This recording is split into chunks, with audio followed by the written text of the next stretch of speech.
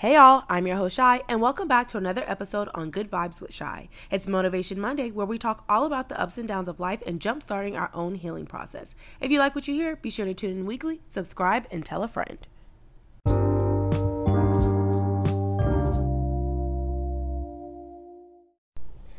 Hey y'all, welcome back. Today on Good Vibes with Shy, we're going to be interviewing Kay, and we're going to be talking about character and how that has shaped her life and got her started on her healing journey. So we're going to go ahead and jump right in. So, hi Kay, thanks for joining me. Thank you for being willing to participate in my podcast. I appreciate it. Absolutely. Hello, good morning. Or good afternoon, rather. It's 2 o'clock or 12 o'clock.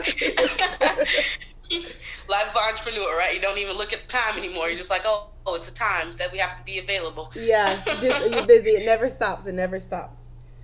For sure. For sure. So, go ahead, Shy. No, you can go ahead. Go ahead.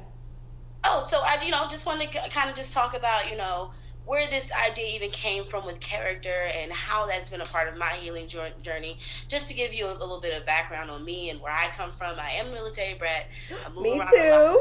Yes, girl. I knew we already had that connection, right? Like, moved around a lot. Don't necessarily have a hometown. I have more of what I like to call a home map. So I am from originally the South. My parents born and raised in Florida, different parts of Florida. I frequented Florida.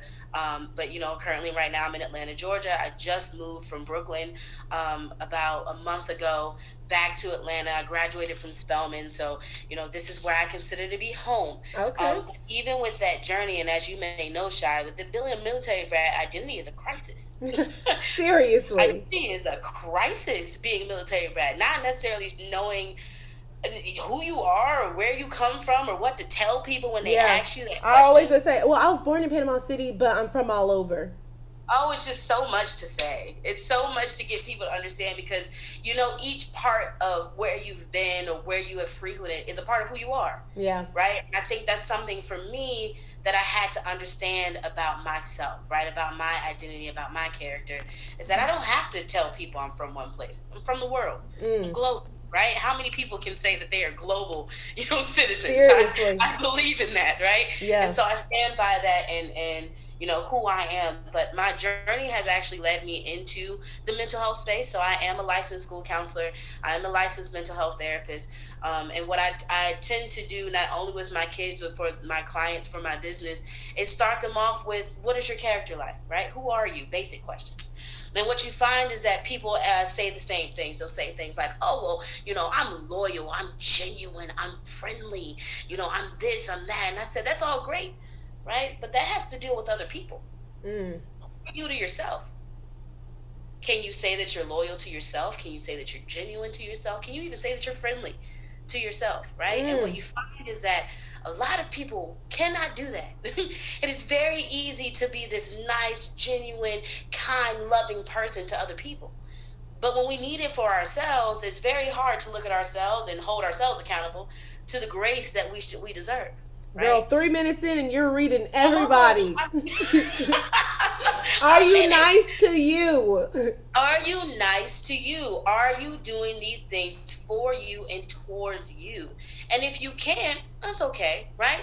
But you have to understand that in order for you to be your full self to other people, you got to fulfill yourself. That's what fulfillment is, fulfilling yourself, right?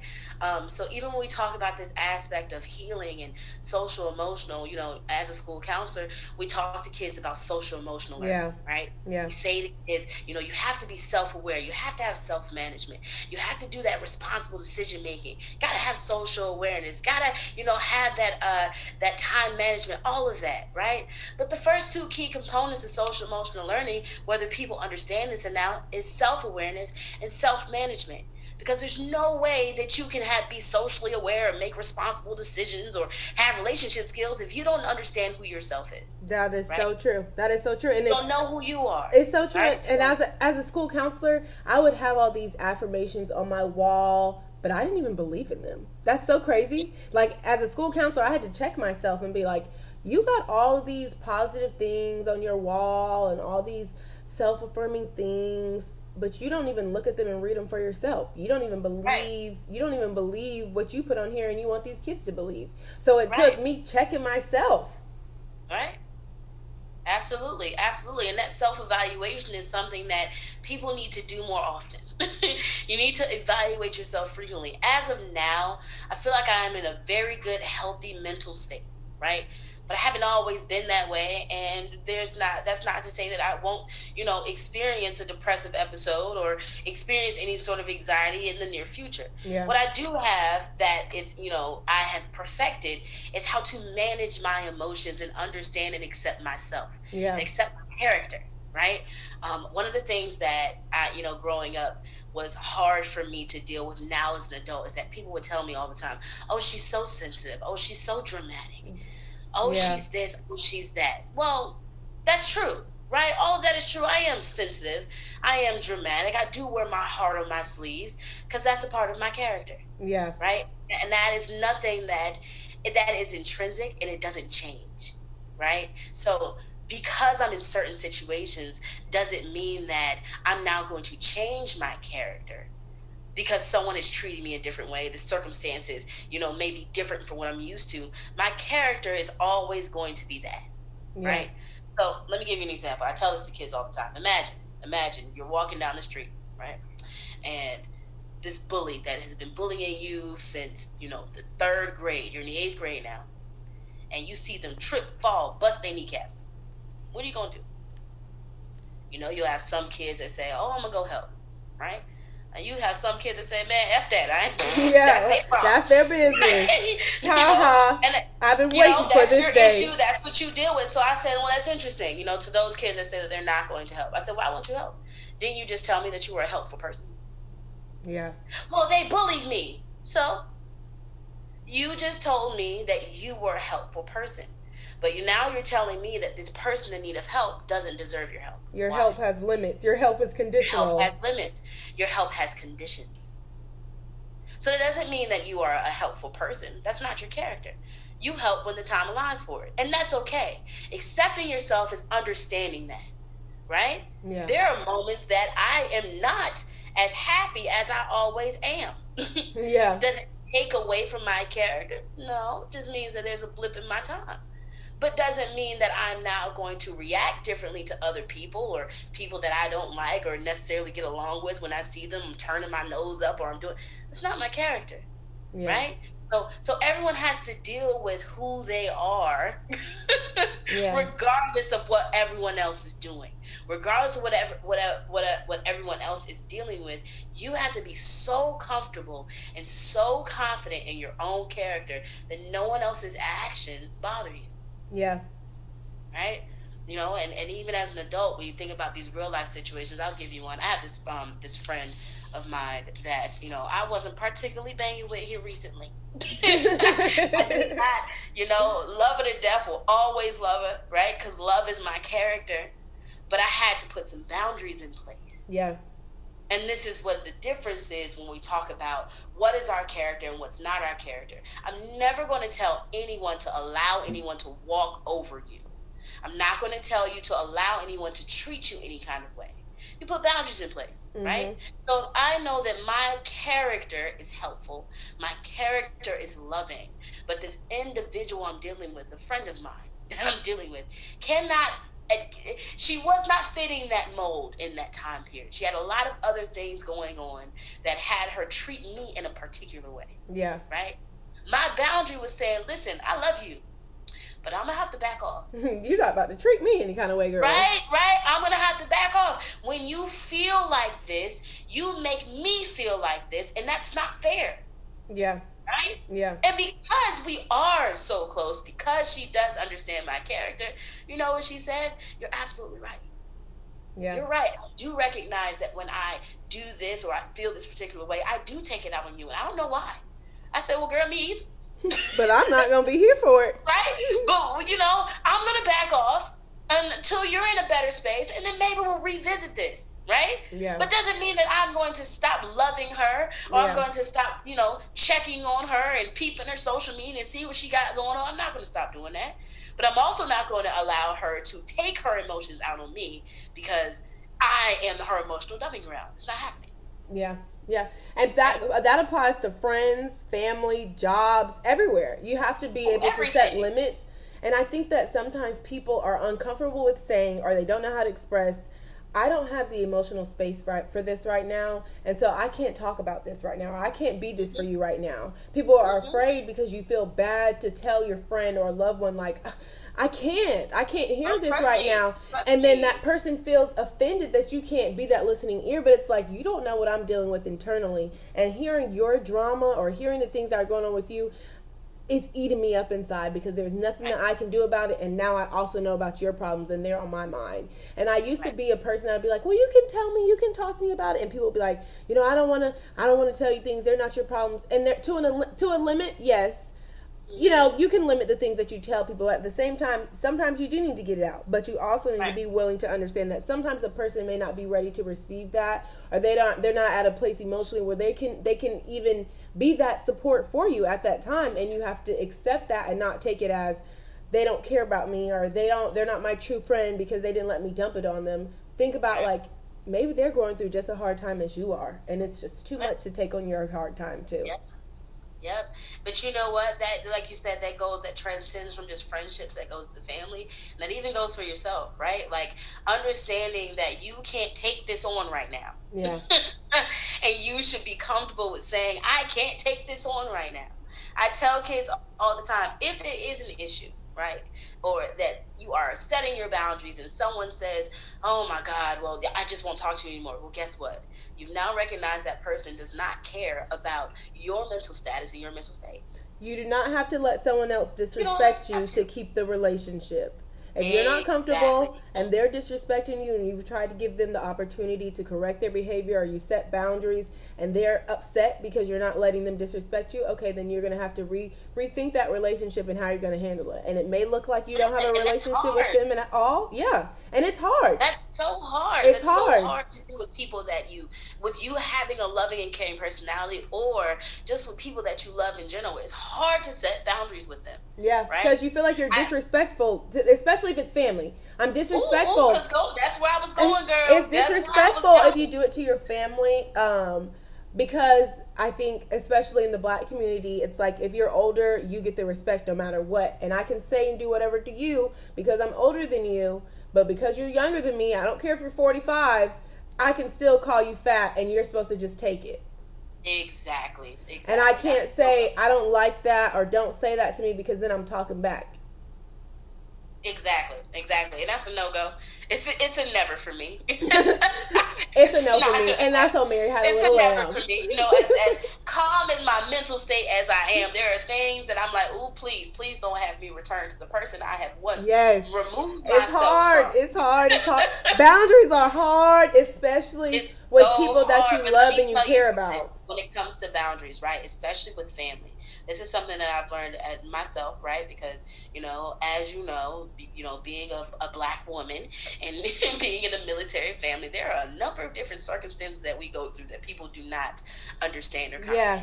Yeah. So, especially with this military aspect of family, and I'm not sure which family member of yours was in the military. My dad was in the military. Yeah, mine too. Right? Yeah, so my dad joined the military when he was 18. My dad was young too. And as we all know, your brain is not fully developed until you're 25. Okay? So at the age of 18, my dad hopped himself into the military and ingrained himself with military beliefs. Yeah. So when him and my mom met, right, and they had my sister, I was already around at this point. There were a lot of things that I myself as a kid did not understand. Right? I didn't understand. They weren't explaining it to me, which caused me to be even more angry, right? Like, imagine being 8 years old and living in Maryland. This is where you consider to be your home, and then your mom gets married, and now you're in Florida. And no one tells you, well, this is what's going on. Right? Yeah. And you're like, all right, I'm about to build my life into this, and now I'm in Florida, and then they say, oh, now we're moving overseas. You've only been here for 2 years, but you'll be fine. Yeah. Right? So there was a whole bunch of things that were going on in that aspect. And so now that I'm older, right, and I do have the mental health background, and I do know how to communicate. Communication is the hugest thing that I speak about, even on my channel. Talking, how to express yourself, right, to get people to understand. Communicating with my dad, communicating even with my mom was a struggle. There was a struggle because what they believed, right, wasn't necessarily wrong, but it didn't align with what I believed, right?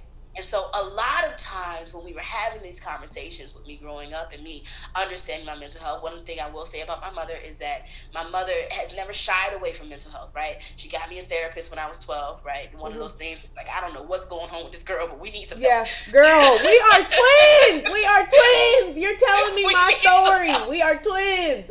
My little brother, we had to go to therapy one time when I was younger, and my little brother was like, "Why are we here?" And I said, "Because of me." Because literally it was me. I'm the reason that we're here. But go ahead, because girl, you were speaking to me, but go ahead. I want you to finish, and then I'm going to, speak to it too. Absolutely. So, my mother never shied away. I was in therapy when I was 12. I would say that was my first therapy experience. But what I would say, and what we both talked about, is where she fell short is when we moved, she didn't give me another therapist. Right? When we moved overseas, that was like, all right, well, we're here now, so she's going to have to deal with it. So it's a lot of things. In my high school career, I was still battling, right? Yeah. Acceptance from my own family. A lot of people that know me in and out understand this, but the person I call my dad is not my biological father, right? Like, girl! He has been in my life Twinsies! Forever, right? He has raised me. He adopted me. I have his last name. That is my dad, honey. Can't nobody tell me different. Yeah. You understand? But growing up as a kid, that was still something that I was battling. Like, wow, this man just stepped into our lives, and married my mom and is taking care of us and doing what a father's supposed to be doing. But, like, where is my father? Yeah. You know what I mean? It's like, and then so it's on this. I feel like I'm getting on a tangent, but I need to say this point. No, girl, go ahead. It was one of those things where you're like, am I ungrateful? Yeah. Am I ungrateful for feeling like I want to know why my biological father didn't have any aspects of my life? And not, taking heed to this man that is in my life, that is doing what's supposed to be done by me. Am I wrong for that? Right? And then at one point it's like, but me and him don't even get along that well. I don't even like you that much, but why did you do this? Right, like, I love my dad. I love my dad. I love my family and my parents, and I would never trade them for the world, right? Yeah. But when I was growing up, I was like, we were cool, right? Like, we were good before you got here. You came, and I was all these rules, and yeah, what even is this? It was so much. And now we're moving, and now you done came from deployment, impregnated my mother and left again. Yeah. So each and every time you come back, there's another child, and you're gone. Right? Like, it wasn't making a lot of sense to me. And so, being put in that situation from a young age, and now, helping out my family in a role that is more than just being a big sister, right? And then everyone has admitted this. There's a lot of responsibilities I had that I probably should not have had at the age of 14. Right? Because I had two very young siblings. I had my little sister that was in elementary school, my brother that was in daycare, right? But I had two full working parents. My dad was either deployed or working overnights, and my mom works for the government. So I had to step up and do that kind of thing, right? Yeah. So growing up now, I feel this sense of obligation to everyone. Yeah. Right? Yeah. I am so obligated to make sure everyone's okay, make sure my boyfriend is okay, make sure my friends are okay, and if they need me, I have to be available. I have to, have my doors open. My phone cannot, go untouched. Yeah. And now what I've built for myself is overwhelming anxiety that I struggle with getting out of. Yeah. Right? So putting those boundaries in place and understanding that everyone in my life did the best that they could do. Mm-hmm. Even, I'll tell you, even my father. Yeah. Yeah. My biological father did the best that he could do. Yeah.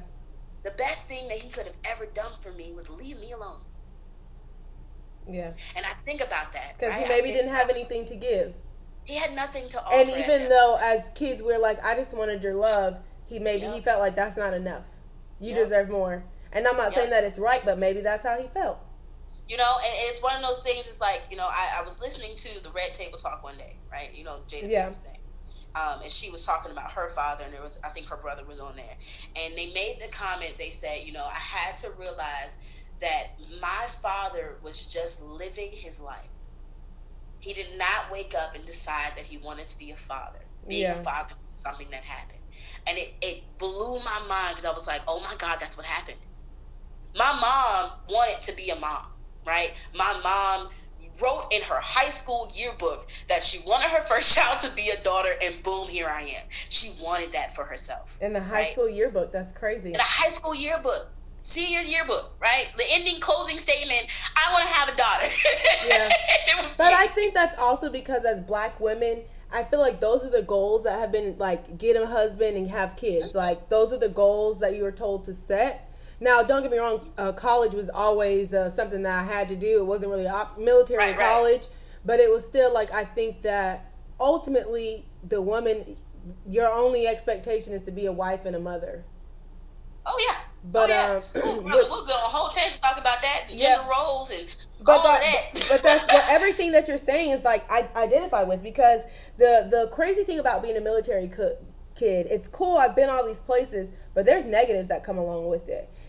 You have haters, because my fun fact was always, I lived in Iceland, Italy, and Japan, and people would literally roll their eyes. Why are you mad at me that I lived these places? Like, I thought that was cool. I'm not trying to brag. I'm not a bragging person at all. So I'm like, I'm not trying to brag. I just thought that, like, you said a fun fact. Like, that was a fun fact. Like, that's cool. That's something that everyone's not going to say.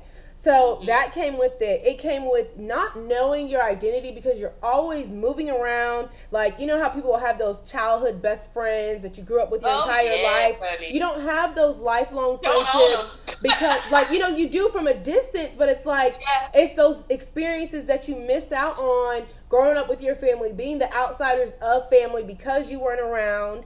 And it's just, it makes it hard. And like you also said, like, my stepdad, he came in my life when I was 1.5 years old. That's my dad. He raised me. That's my dad. My real dad, he is in my life. I used to go every summer until I was 16.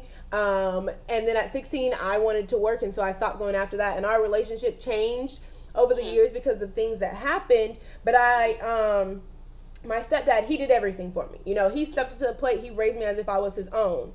And the thing is that someone had to point out to me is that I had daddy issues that I didn't even realize, because I had to check myself and say, like, how are you saying you have this man that did all the things that a dad should do? He went above and beyond for you, but you're still mad at the man who did it. Absolutely. How are you still mad at him? That's okay. And I had to be like, you know what? I'm understanding this now of myself. And then it was also had to do with, like, I saw the relationship that my biological dad had with my little brother that was there, and he worshipped the ground that he walked on. And I'm like, dang, that's crazy. It was like I was envious, not jealous, but envious. Yes, like, envious. I wish I could have that too. Not like, how come you gave that to him and not me? But it's like, I want that too. Like, I wish we could have that, because we're similar. But he doesn't even know it because we don't have a relationship. Right. And like, as an adult, recently within the past 2 years, I've seen him twice, and just in being with him for those weekend or that amount of time that I was there, it was like, in talking, it's like, we have a lot of similarities that he doesn't even know about, because he doesn't even know who I am as a person. But I ended up sending him a text message prior to me seeing him this last time, and I was just like, you know what? I'm deciding to forgive you. I'm not necessarily ready to talk about what I'm ready to forgive you for, but I realize that in order for me to move forward, I have to let this go. Like, I think that parents do the best that they can do, given the circumstances. I think parents mess up a lot because they're not willing to say, I don't know what I'm doing, because I'm 29 and I don't know what I'm doing. So I'd be like, how was my mom married with a whole family at this? And so I'm like, I'm starting to understand now, like, understanding being an adult has made me have more understanding of why people make the choices that they make and the decisions that they made. And just like, I didn't know who I was, so how am I going to teach you to be who you are? Where it's like, parents think that they're supposed to teach their children to be who they are, but it's like, don't teach them to be who they are. Maybe teach them to be a good person or do right by people, good morals and values, but you don't have to teach them to be who they are. Let them be who they are. Absolutely, absolutely. Girl, we are in tandem, because I just spoke to my father last month for the first time since I was 16. And it was such a powerful moment for me. And let me tell you, the conversation was real brief, honey. We didn't talk that much. But, you know, the situation was, I was moving from New York, right? And I drove down to Atlanta me and my dog, packed up all my stuff, and I usually stop in Maryland to see my grandma before, I leave. My grandfather passed a couple years ago, so, trying to make sure that I keep that connection alive. Yeah. And she calls me and she says, well, I know that you're coming down here, but your father's in town. I said, well, I will see you another time. I will see you another time. Yeah. And she's like, sorry, can't make it. It's all good. She was like, I don't want you to be uncomfortable. She's like, that's why I told you. I said, no, it's fine. And I literally hung up the phone and I cried. Because I'm like, wow, I'm really about to let my non-existent relationship with this man stop me from seeing my grandma. Yeah. It's going to stop me from seeing someone I love. And let's just be honest, that is my grandma. She ain't got that much time left. Right? And so I really had to sit back. I called my mom. I called my best friend. I called my boyfriend. And everyone's like, well, you got to do what's best for you. And I was like, all right, well, no one's giving me the advice that I need, so I guess I need to sit here and myself and make your own decision. Figure out what I need to do, right? So I prayed. I talked to God, and I'm like, all right, I'm going to go, right? Lo and behold, as I was driving down there, she said he left. I said, whew, thank God, right? And I get there, and, I am number 4 on my father's side. There's a known 14 of us. We don't know if there's more, right? They kind of pop up never so often. And, he can't tell us how many they are, so we don't ask. Yeah. So, I'm number 4, and my older siblings used to have a relationship with my father. They don't anymore for their various reasons. So I'm sitting down and I'm talking to my grandma. And he happens to call her on FaceTime. She's talking to him, but she's kind of like moving the camera so she can't, he can't see that I'm here, right? And it's like God said, grab the phone, talk to your father. I'm like, man, for real? You really about to make me do this? Yeah. Because I realized something. I'm not completely healed. I am in a great mental state. But this aspect of my father, I almost refuse to deal with. Yeah, because I was like, I'm cutthroat. Like, I just don't. Definitely. I was a person like, if you wrong me, I'm done with you, and I'm like, you're done. You are done. Yeah. But you solid right for me. When she said he was in town, I was like, oh, the trip's done died. I'm not coming. Yeah. Right. So, I literally heard God say, talk to your father. And I'm like, God, come on. Yeah. Trying to have a good day. But, I grabbed the phone and I said, hey, Antoine. He says, oh my God. Hello, my daughter. Right? Shows me his wife. Automatically knew it. I said, all right, bye. And on back to my grandma. But that one little brief interaction, I exploded.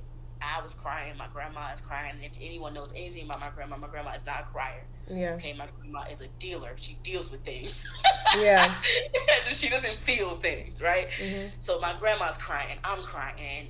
And I told her, I said, Grandma, I'm sorry. I felt bad. I was like, I'm sorry. I know you probably wanted me to, say more. And she's like, no. If God let it on your heart to do just that, that was enough. Yeah. That was enough. You made the first step. It was softening you up a little bit. It's like, hi, bye. Yeah, it was enough. Because for me, I was like, wow, I made that step. No one forced me to make the step because years, for years people saying, you got to talk to your father. You got to say something to him. And you know how we get. Why am I talking to him? Yeah. Why isn't he reaching out to me? Why isn't he calling Definitely. me? I totally get that. I totally get that. Because my birthday is Christmas Eve. So I would be like, my birthday's the day before Christmas. You couldn't even call me to say Merry Christmas and Happy Birthday because my mom was making me send cards. She was making me call. Like, I was doing all that for his birthday. But my cards that would come in the mail were with my grandmother's handwriting on them, signed absolutely. for him. Oh, you already know. And I knew it. Here. And I was like, and then even as I moved out, because, what was expected of me and what had been taught, and I was so dependent, I was still sending him cards every year. Still, but you know what? I would send the dad who raised me, I would send him heartfelt cards that meant something. I'm a card giver. Everyone knows me. Yeah. My cards mean something. I read them. Right. If it says, oh, no, that don't apply. So, but for my real dad, for my biological dad, I would always mail him funny cards because it was like, I don't really have anything nice to say. So I would always just send him, I would literally be like, have I sent him this funny card before? But then one year I bought him a card and I didn't mail it. Because I was like, you know what? He never sends me card. He wouldn't even sign his name on a card. And I would be so upset with him about it. So I I would do spiteful things in an effort. I'm admitting I would do spiteful things in an effort to try to make him try, and it did not work. I would mail Father's Day cards to my grandparents' house so that my grandpa would get a Father's Day card, and I knew they were going to be up on the mantle. He was getting birthday cards and Father's Day cards and Christmas gifts. I knew they were going to be up on the mantle, and I knew he was going to see those cards, and I wanted it to spark him in and be like, dang, my child sending my dad a card and not me. But it didn't. I would call my grandma's house, and he would answer the phone, and I'd be like, hey, can I speak to grandma? Wouldn't even acknowledge him. Oh, she would answer, oh, your dad's here. Okay. Like, I was pissed off. But then this last time that I saw him, I was talking to him, and I was telling him, I was explaining to him, and then ultimately what I came from was like, he didn't know what's going on just like I did it. Right. Like, I can't be mad at him for him not knowing, parents, I think where parents make a mistake is that they don't explain things to kids. Or sometimes kids need to know the why so that they won't be so upset. Absolutely. But parents feel like it's not your business, or you don't need to know, or you don't understand. But it's like, I'm feeling all of this, but you're giving me no explanation as to why this is going on. Exactly. I literally said to my parents when we were having this conversation about my upbringing, I said a lot of things could have been stopped if you just sat and explained to me what was going on. Right? And I know a lot of times, parents make decisions very quickly. They do things because it needs to happen. But certain things kids need to understand, right? Yeah. I needed to understand why I was moving. I needed to understand what that looked like. And I needed it more than this is just what we have to do, right? I needed someone to talk to me. I needed someone to talk to me about family dynamics, right? And how a blended family works. Right? And I think a lot of times, even when parents make decisions, they do make it out of the best intentions, right? But it's not all the way thought through. Yeah. Right? Yeah. I would say that my parents, excuse me, my parents didn't consider the identity crisis they had put me through when they removed me from Maryland and put me in Florida. Right? Yeah. My family was in Maryland. My biological father. You're everything. Everything for me. So you lose all of your happiness for your mother's happiness. Not saying that that's how you looked at it, but essentially is what happens. Essentially, you know what? I won't even say that it was for her happiness, right? My dad's mom was sick. She had cancer, right? So his only intentions of moving us to Florida was to be closer to her, before she passed. And while I knew she was sick, right? When I talk about the identity crisis I went through, you removed me from the family that I knew into his family. You understand what I'm saying? Yeah. At that time, my last name was not theirs. My last name was different. I still had my biological father's last name. Yeah. So I remember pettiest thing alive. When we talked about being petty. Pettiest thing alive, right? I used to do this thing when I was a kid. I'm creative now, right? It's probably where it inspired from. I used to draw like signs and just little stupid crazy stuff, right? So the room that they gave me, right? I made a sign that said, "Welcome to the Life Home and the Woodfolk," because that was my last name. Put it up on the door. Close the door.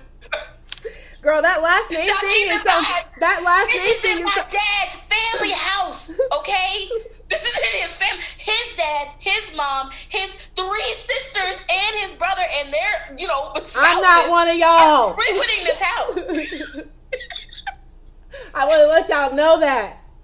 Let y'all know I'm here, right? So I remember I'll never forget this, my dad's youngest sister, his my aunt, essentially. I don't really speak to her that much anymore. She comes in and she says, "Kayla?" I said, "Veronica." Who do you think you are? I was in the 6th grade. "Veronica." She says, "Are you okay?" I said, "I'm fine." She says, "Are you sure?" I said, "Uh-huh." I just wanted everyone to know what my last name was, because everyone keeps talking about the Life Household of Life. That's not my last name. And my mom overheard that conversation and was like, "Oh my God." She's like, "You're a part of this family." And I just cried. I said, "No, I'm not. No, I'm not." That's something that people don't even realize. My dad, he wanted to adopt me, but my biological father said no way. But that last name thing, like when my dad would sign me up from sports, he would put his last name on it. Like for stuff that wasn't like official, he would put his last name on it. But it was still one, I'm the darkest. Right. Even though it's not that big of a difference. My mom is yellow and my dad is, I'm brown, but he's lighter. So I'm the darker kid and I have a different last name. So that in itself, I don't have the same last name, which people may not know that off rip, but I don't look like you guys either.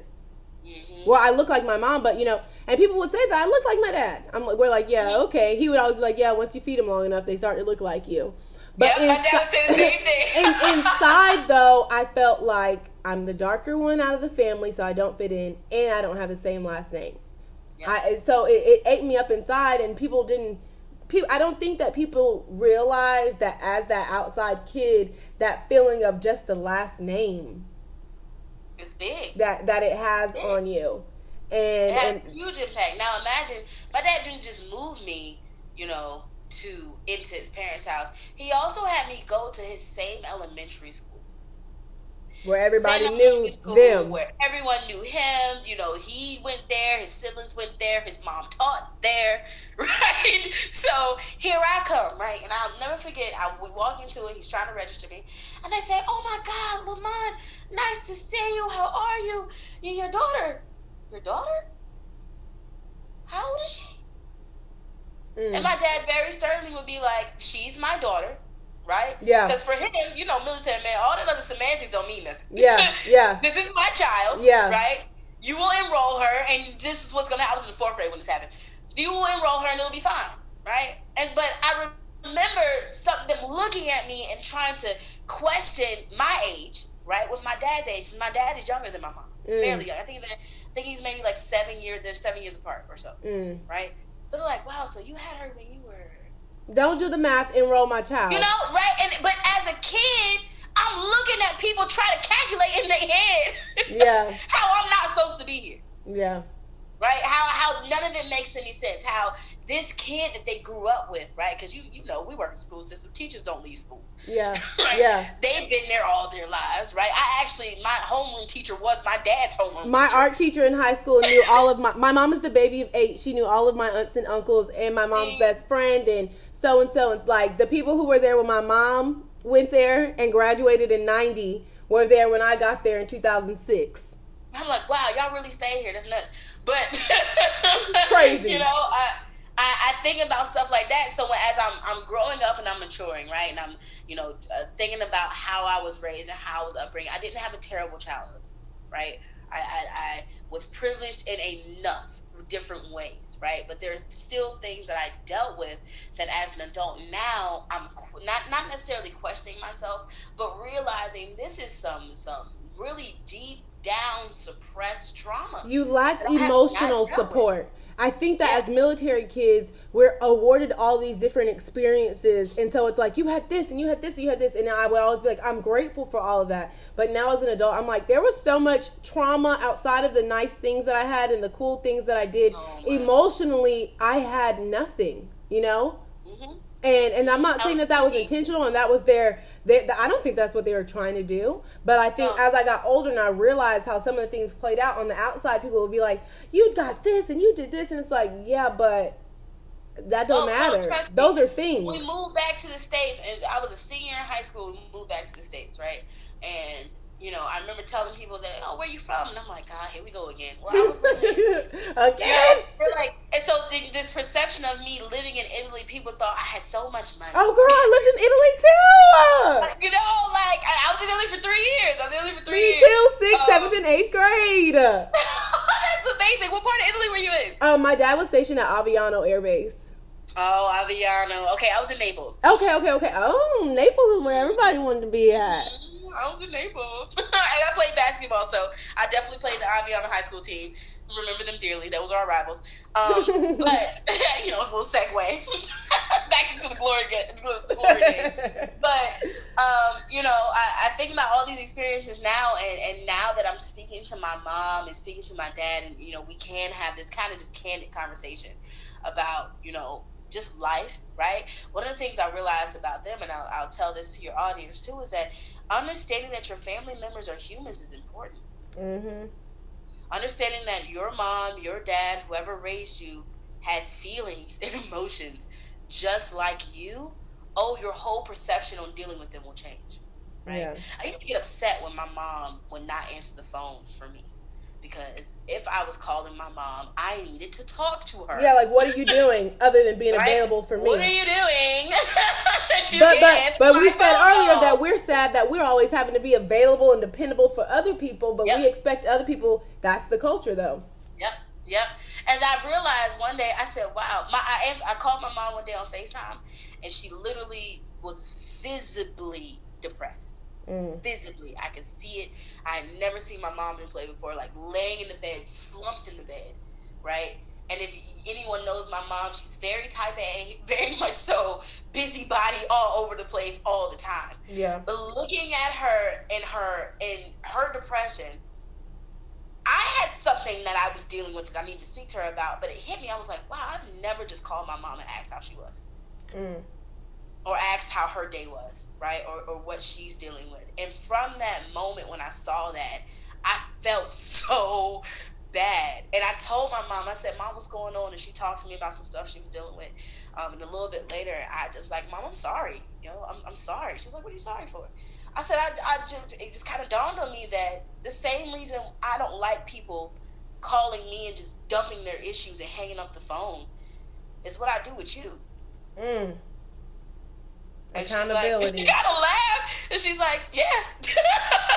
She's like, yeah, you do. And I was like, Mom, you're my mom, and I love you, but, I want to know what you're dealing with. Like, I want to know, how you process your emotions. And from that, I'll tell you, our relationship has changed so much. Because me and my mama used to go at it, okay? We used to go at it. But now that I'm talking to her more of like a human, right? Talking to her like she is on not on the same level, because our family, I'm not your little friend, right? But talking to her on that friendship level, like, hey girl, how you doing? What's going on with your life, right? How's work? How's the marriage? How's the kids? Like stuff like that. I now realize, wow, there's a lot of aspects of my mom I never knew about until just now that I'm an adult. And now the way that she responds to things, the way that she processes things makes a lot more sense for why things were dealt with the way it was when I was a kid. Do you think that your mom accepts who you are and respects who you are as a person, and that's why you guys get along so well? I do think that my mother has gained a level of acceptance of me.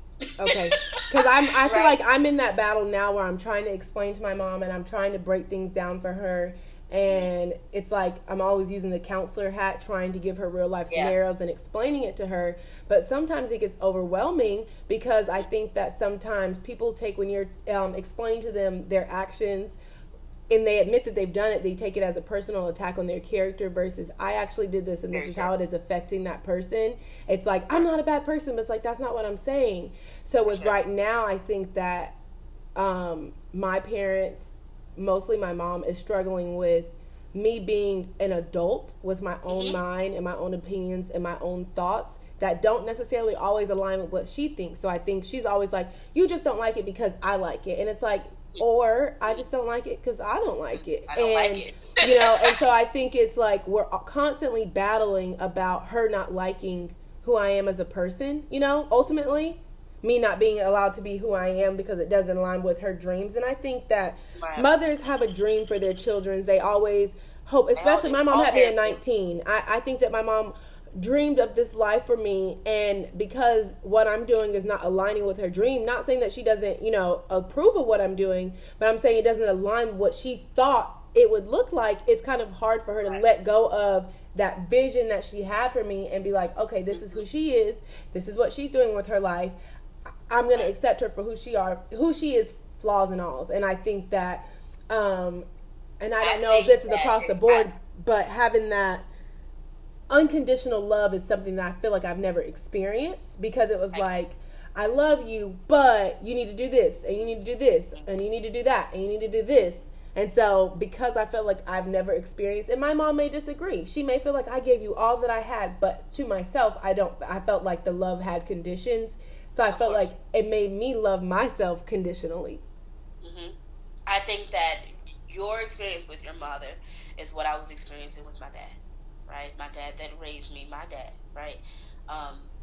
there is a lot of things. If I was to speak of my mom for a second, my mom and my dad both had a hard time accepting who I was, right? But like you stated before, I'm pretty headstrong. Yeah. So things that I want to do, oh baby, I'm gonna do it. Yeah, which is a battle. I'm more so just putting you on notice that I'm doing it rather than asking you if I could do it. Yeah. Right? And my parents had to understand that about me, right? It did take a while. It took a while for my mom to accept that I am not the prim, prissy, twirl your hair kind of girl. I'm right? a free spirit, little weirdo. You know, not who I am, right? I can do away with the pink. I'm good on it, right? Like that kind of thing. But, you know, my mom has a different level of emotional awareness and capacity than my dad does, right? So one of the things that my dad said to me recently, when I told him that I was moving from Atlanta, I'll tell you, I do things very quick. Right? Yeah, me too. My parents always like, you're so impulsive, but it's like, once I make up my mind, I gotta do it. I just did, exactly. But here's the thing they don't understand, right? I just told you about it. I've been thinking about this for a minute. Yeah. So I've been mapping it out. I've got my plan, and now I'm just letting you know. And now they're like, wait a minute, we didn't discuss this. I'm moving on it right now. I'm moving on it. Yeah, we didn't discuss this. I'm not asking you. I'm telling you. I already mapped it out. Well, let's discuss. No, there's no discussion. Bye. I'm out of here. I'll tell you this story, right? There's two stories that connect with one another. So I was going to do this on my TikTok later, just to kind of give an impact on standing your ground with who you are, right? Mm-hmm. So I told you I graduated from Spelman. When I went into Spelman, I was a bio major because I wanted to do forensic science. Realized that sucked. I didn't want to do that anymore, right? But then at that point, switched my major to computer science because my dad, it was an IT in the Navy, right? And so I grew up around computers, very, very handsy with computers now. And even to that day, but then I switched my major to that and realized that was boring. And I didn't want to do that anymore, right? Mm-hmm. I realized that I love computers, right? But the aspect of me sitting at a desk all day and only doing code was like, no, I can't do that. I need to be doing something more active. I've only ever held a job working with kids. I had my first job working at a daycare, my little sister's daycare when I was 12. That woman, I was volunteering at first. She put me on payroll, and that was my start of my passion, right? So it dawned on me leaving that summer. I think it was my sophomore summer. I went to work at an overnight summer camp, and I had a blast, honey. I had the best summer of my life, and I had no cell phone, no technology, or nothing. I was just around kids. That's beautiful. I was around incoming freshmen. They were going into the 9th grade. It was a leadership camp all the way up in the mountains of Georgia, baby. We were getting chased by possums and deers and all sorts of stuff. But I had the greatest summer of my life. And then when I left, I was like, wow, why am I not majoring in education? Right? So I go home. And I tell my parents, I sit them down, I say, all right, y'all. Third time's a charm, change my name. They say, what? What are you changing your major to now? I said, education. Oh, baby, the whole house flipped upside down. Education? Like. When I said psychology, that doesn't make any money. But that's what I'm interested in. So I'll never forget this. My dad and I was standing in a corner. My dad comes and talks to me because, you know, everyone was upset about they changed my major. Same things. They're like, you have expensive taste and expensive lifestyle. Teachers don't make that much money. I said, listen, I'm going to make money doing this. I don't care what y'all got going. I'm going to do this, right? I remember my dad sitting me in the corner. He says, you know, I know that you love kids and I love kids too, you know, but my job is to work with computers and I do, you know, the coaching on the side as a hobby. I said, why would I do something as a hobby that I love? That makes no sense. Yeah. Right? And I remember telling my dad straight to his face, I say, I watch you and mom come home every day, annoyed, irritated, aggravated, angry at your job. Then you're angry at yourselves. Then you're angry at us. I don't want to live my life like that. Yeah, literally. I tell my parents. Wake up and then y'all go to sleep and you feel the same way. Again. Wake up, you got an attitude because you got to go back to that same place. I don't want to live like that. Yeah. And I told myself, whenever I woke up and didn't want to go to work, I would quit. Because I don't enjoy it anymore. And then I work with kids. Right? And so that was my first time really looking my parents in the face and saying, I'm going to do this. Yeah. I'm going to do this. And I kept doing it, right? Graduated with, I actually graduated from Spelman with education and computer science because by that point I had gone through enough computer science courses, might as well keep going. Yeah. Right? So I got computer science, I got education. Wound up actually, when I graduated, I was working in a high school, being a college advisor. That was cool. And then I moved to New York, where I was a school counselor for 2 years. And then the program that I was in, when I switched schools from that school, realized that there was no tech program, and I built the tech program up there in New York. So shout out to Explore Schools and the technology program. They're fully fledged and ready to go. But I was there for 6 years building that program. That right? is great. So, yeah, and this is what I'm saying. I was making money, honey. Like you were doing what you wanted to do. You was making it happen. I was making money, not only doing what I wanted to do, but I was so excited about my life. I was so excited about my passion and what I wanted to do. And what I noticed in my family was that their mindset literally started to change. Yeah. Right? You have to prove them. At first, I made the move to, when I graduated, I stayed in Atlanta for a year, and then I moved to New York. They were upset about that. They're like, what? New York, is it dangerous? Is that? I said, listen, I'm going. Left. Yeah. Right? Lived in New York for 6 years. They came and visited me once. They saw where I was living, a little bit easier, a little bit more calm. But then they started realizing that I was handling myself, and I was fine. Yeah. Right? I wasn't struggling. I had a period of struggle, right? But once I got my foot on the ground and really understood what adulthood looked like, I was good. Yeah. So when I made the decision to move from New York back to Atlanta, I tell my dad, and literally I told them, and I moved within the next week. And my dad says, you always make the risky decision. And I'd rather you not do that, but you always come out on top. So I'm good. Girl, in my dad's retirement speech, he said, Deshaya, when she's a person, if she wants to do something, she's going to put her mind to it, but she's impulsive. As soon as she thinks about it, she makes a plan and she's gone. She doesn't necessarily put a lot of time into it when she wants to do something. But I felt like when he said it in a negative way. Like, she rushes things. But to myself, I'm like, okay.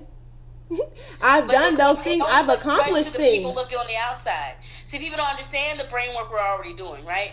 I told people when I moved to New York, this is not my permanent space. I'm coming here to do something, right? I'm coming here to advance myself in a way. And when I feel like I'm good, I'm going to leave. Yeah. Yeah. When I went back to grad school, I said, I'm getting in and out. I'm not going to be staying here. I'm moving to Orlando. Yep. I went back. I put in a 2 weeks notice on a Friday.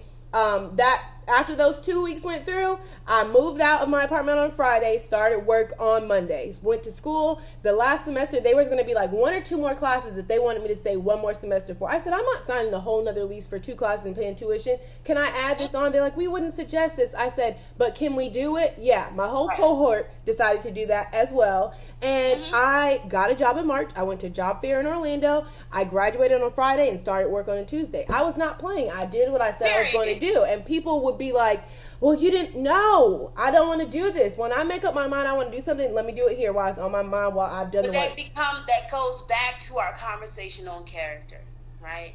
I understood, just like you understand, how to maneuver in your life. If you've got something that you want to do, you set your goal out to. It's that determination, that perseverance. It's just going to happen. Right? There is no, it can't fail because I said I'm going to do it. Yeah. And realizing that when you're living in your manifestations, because I think even for myself, I can say that I had kind of got down on myself like, oh, I don't want to be here anymore. This is not what I want to do. I want to get to Atlanta. I want to move here. I'm by myself. I don't have any friends and family here. And it's just like, I like my alone time, but I still want to have that support system. And I was starting to feel sad about where I'm at and being, but then I was like, you know what? This is what you said you wanted. You went to school like you said you were, and you said you're going to get it done in 2 years, and you did it in 2 years like you said you were. You moved to Orlando. You went to this job fair. You got a job. You did all of these things that you said you were going to do. So be a little bit more grateful for the things that you do have, that you said that you want to do and that you've accomplished. Give kudos to yourself. I think that sometimes we're so tough on ourselves that we don't take a moment to just be like, well, where am I right now? And isn't this what I wanted before? Isn't this what I said I wanted? So maybe this means that I can get what I want later because I've seen it happen. On my channel a lot. Give yourself some grace. Like you made it a long way. You're definitely not the same person that you were when you first started. Give yourself some grace. Give yourself all the flowers, even if no one will, right? Yeah. Last night I went out and I celebrated myself. You understand? Yeah. Like I went to go celebrate me because honey, you already know all my friends got kids. Yeah. they got kids or they're in, they're married or in long-term relationships. So I can't get to them like we used to when we were younger, right? But I said, you know what? I'm going to go out and I'm going to celebrate myself because I've accomplished so much. I've accomplished so much. And I had a blast. Me and, my homeboy wound up showing up a little bit later. But I said, you know what? What if I had sat here in my own emotions and did not go out because no one wanted to go out with me? Yeah. Right? No one had the availability. Stop needing other people. Now I'm beating myself up and, woe is me and I don't have any friends and, I've done so much but no one wants to celebrate with me. Yeah. No, I'm going to give myself the flowers because guess what? I did that. Yeah. Be comfortable taking yourself on a date. But you know how people, when I be like, I take myself on a date to the movies, they're like, what? And I'm like, we're not even supposed to be talking in here anyway. Why can't I take myself on a date? But some people are like, well, that just looks weird. I'm like, well, don't look at me. Right. But that's something that's harder than people realize, to just be comfortable with yourself, to not need other people. And sometimes I think even your own family, they have a hard time accepting, like, maybe I just don't want to be bothered. Like, it's nothing against you. I just need some me time. I'm okay with celebrating myself, doing things for myself, by myself. Right. And everyone needs to have that confidence and that know-how to be comfortable within themselves, right? Going back to that self-awareness, self-management. If you feel more comfortable around other people than you do in your own space, therein lies the issue. Yeah. Because you're not always going to have other people, but you will always have you. Yeah. So you bother yourself that much, you can't sit in silence. Yeah. Yeah. You're but so I think that as a society, people have been conditioned that you can't be happy by yourself. You need other people to be complete, to be full, to be whole. You need to have, even though you should be whole, it should be 100, not 50-50. And I didn't always think that. I was a 50-50 person, but now I realize it does need to be 100. We both need to be whole before we can help out each other. But I think that society lives in a world where it's like you need a child to complete you or a spouse to complete you or you're not whole. But it's like, I could be content living my best life without either of those. Right. And I don't feel like I'm lacking, but because you feel like I'm lacking, we're always bumping heads. Right. That definitely, absolutely. The more that we talk and the more that we get into, self-preservation, right? And that's a huge topic that we as, our community need to think about. Yeah. How to preserve ourselves throughout all of this. Right? And how do we not allow aspects of our character or our personality to be tainted by the actions of others? Yeah. Right? So even when it comes to like family, right? Because that's a heavy topic, especially thinking about, remaining who you are in conjunction with who your family believes you should be. Yeah. I remember hearing statements from my parents like, I was told once that they did not want me to come home at certain times because my siblings acted like me. Or excuse me. What was the statement? The statement was, your siblings see what you're doing and they think it's okay. Yeah, I've been told that before too. When I went to therapy one time, what the therapist asked, I said, every time that they do something, I get in trouble too. Like if they talk back, it'll be like, see, they talking back because you always talking back. And I'm like, so even when I'm not in trouble, I'm still in trouble. Still in trouble, bro. I wasn't even there. I'm sitting here quietly, not saying a word, and I'm in trouble for something I ain't even do. There's been times that my parents have called me. You need to talk to your sister. You need to talk to your brother because they doing. And you know what? This is your fault. I'm like, whoa. You called me. I don't even live there. Seriously? What? I said, how is this my fault that she decided to be a teenager?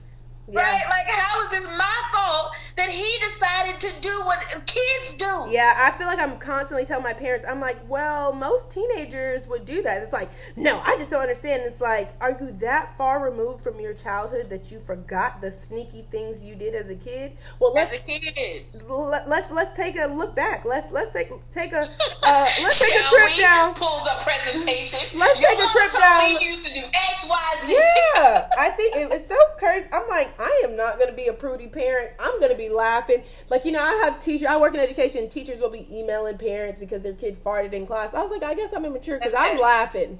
And I'm like, so it's like certain things that just don't even matter. It's so crazy. Like it's a learning experience. It's so crazy how we have so much in common. And I know I'm like, dang, we're an hour in, and I said I was only going to take 15, 20 minutes. Oh, you're perfectly fine. I'm going to tell you something about divine intervention, though, because you don't know this, right? Your name is Shy. The first time when I got your message, it said Shy. I have a nonprofit called Safe Haven Incorporated, affectionately known as Shy. Yeah. So when I saw it, I was like, who is stealing my name? I ain't even really done no work yet. Oh, my God. See, and that's because my name is Deshia. Yeah. And so I'm like, okay, Shy is quick, is easy, and then my name is spelled Dashiya, and so people always try to put SHY, but I'm like, no, I have an I right there. So I spelled. It's such a divine connection, because I'll tell you, your name is what caught my eye, right? Not even what you said. Your name is what caught. I said, Shy, wow. That nonprofit that I have moved back to get started, now that I feel like I am so fully knowledgeable now, here she go. That is amazing. That is amazing. I'm so glad that we are connected, and now we're wrapped in for life, honey. Yes. I'm like, I'm meeting so many new homegirls all over. I'm like, this is so cool. But yeah, it's like, talking to you, it's like we're a mirror of each other. So many of the same experiences. And that's why I wanted to do this podcast, because I think in allowing people to understand, and when people have reached out to me after I've talked to them, they're like, oh, I felt comfortable and I enjoyed it. And it's like, I want people to be able to feel that. I want them to feel like we're just having a girls' night and we're sipping wine and we're talking. And in that, you're able to kind of check yourself and reflect on yourself from hearing what we went through, what we've experienced. And maybe you'll say like, oh yeah, I went through that too. Oh, I was a military kid too. And that happened with me too. And, just being able to experience, dang, I didn't realize how maybe that did play a role, or, just checking yourself throughout the interview. And it's just like, talking to you makes me feel like it's going to go great, because I'm able to have these conversations. And I said 15, 20 minutes, but in most of my interviews, they have went 30 minutes or more, because the conversation has just been able to just flow and just keep on going and piggybacking off of what we have learned. You're doing a good job. This is amazing. Thank you. I'm glad that you reached out to me. I'm glad to actually be here and speak to the people about this. And whenever you need me back, just let me know. And I will come back and definitely plug you with all the massive things that I'm doing. Yes, definitely. So go ahead and give any advice to the people that you would like to give to them. And then shout yourself out with all your businesses, social media. And I will make sure that I attach that to your episode. For sure. I appreciate that. Just want to let everyone know to give yourself grace, but also hold yourself accountable. Right? You cannot place all these issues on yourself, but the world is not your issue. The world may be the thing that's causing you, or the catalyst for you to take a deeper look within self. The only person that you're able to change or affect, the only person's emotions you are responsible for, the only assignment that you have is you. Okay? Because I've been hearing this, oh, that's my assignment. No, it's not. No, it's not. No one has been placed on this earth to be your assignment. You are not a God, okay? People are placed in your life so that you can learn, experience, grow, maybe teach you something or you teach them something, but you are not their finished product. They don't have to check in with you when they are fully done. Yeah. Right? So allow people to grow the way that you are allowed to grow. And like I said, give yourself some grace. My name is Kayla Life, affectionately. Right? And I am in the business of expression. So I moved back to Atlanta to start my business and brand development business. But I have a whole bunch of other stuff that I do. I have publishing services. I do t-shirt designs. But I am catered to the neurodivergent business owners. Those that, are super gifted and want to capitalize off their talents, or you have ADHD like me, you're all over the place. Or, if you just need some kind of help, especially Black women out here, please, please, please reach out to me. There's so many resources to give you on that pathway to freedom. My website is kksq.org. You can find me on Instagram, Facebook, Twitter, TikTok, under K Candor Squared. That's KayKandorsQ, K Candor Squared, for twice the expression and double the honesty. Thank you so much, Shy, for inviting me. I really appreciate this. It's been great. Thank you for joining. I hope have you back soon. Absolutely, absolutely. Thanks for tuning in. If you enjoyed listening, please be sure to subscribe, leave a review, and share with a friend. Be sure to follow me on all social media platforms at Good Vibe Shy for all podcast updates. Remember to love and be gentle to yourself and keep those good vibes flowing.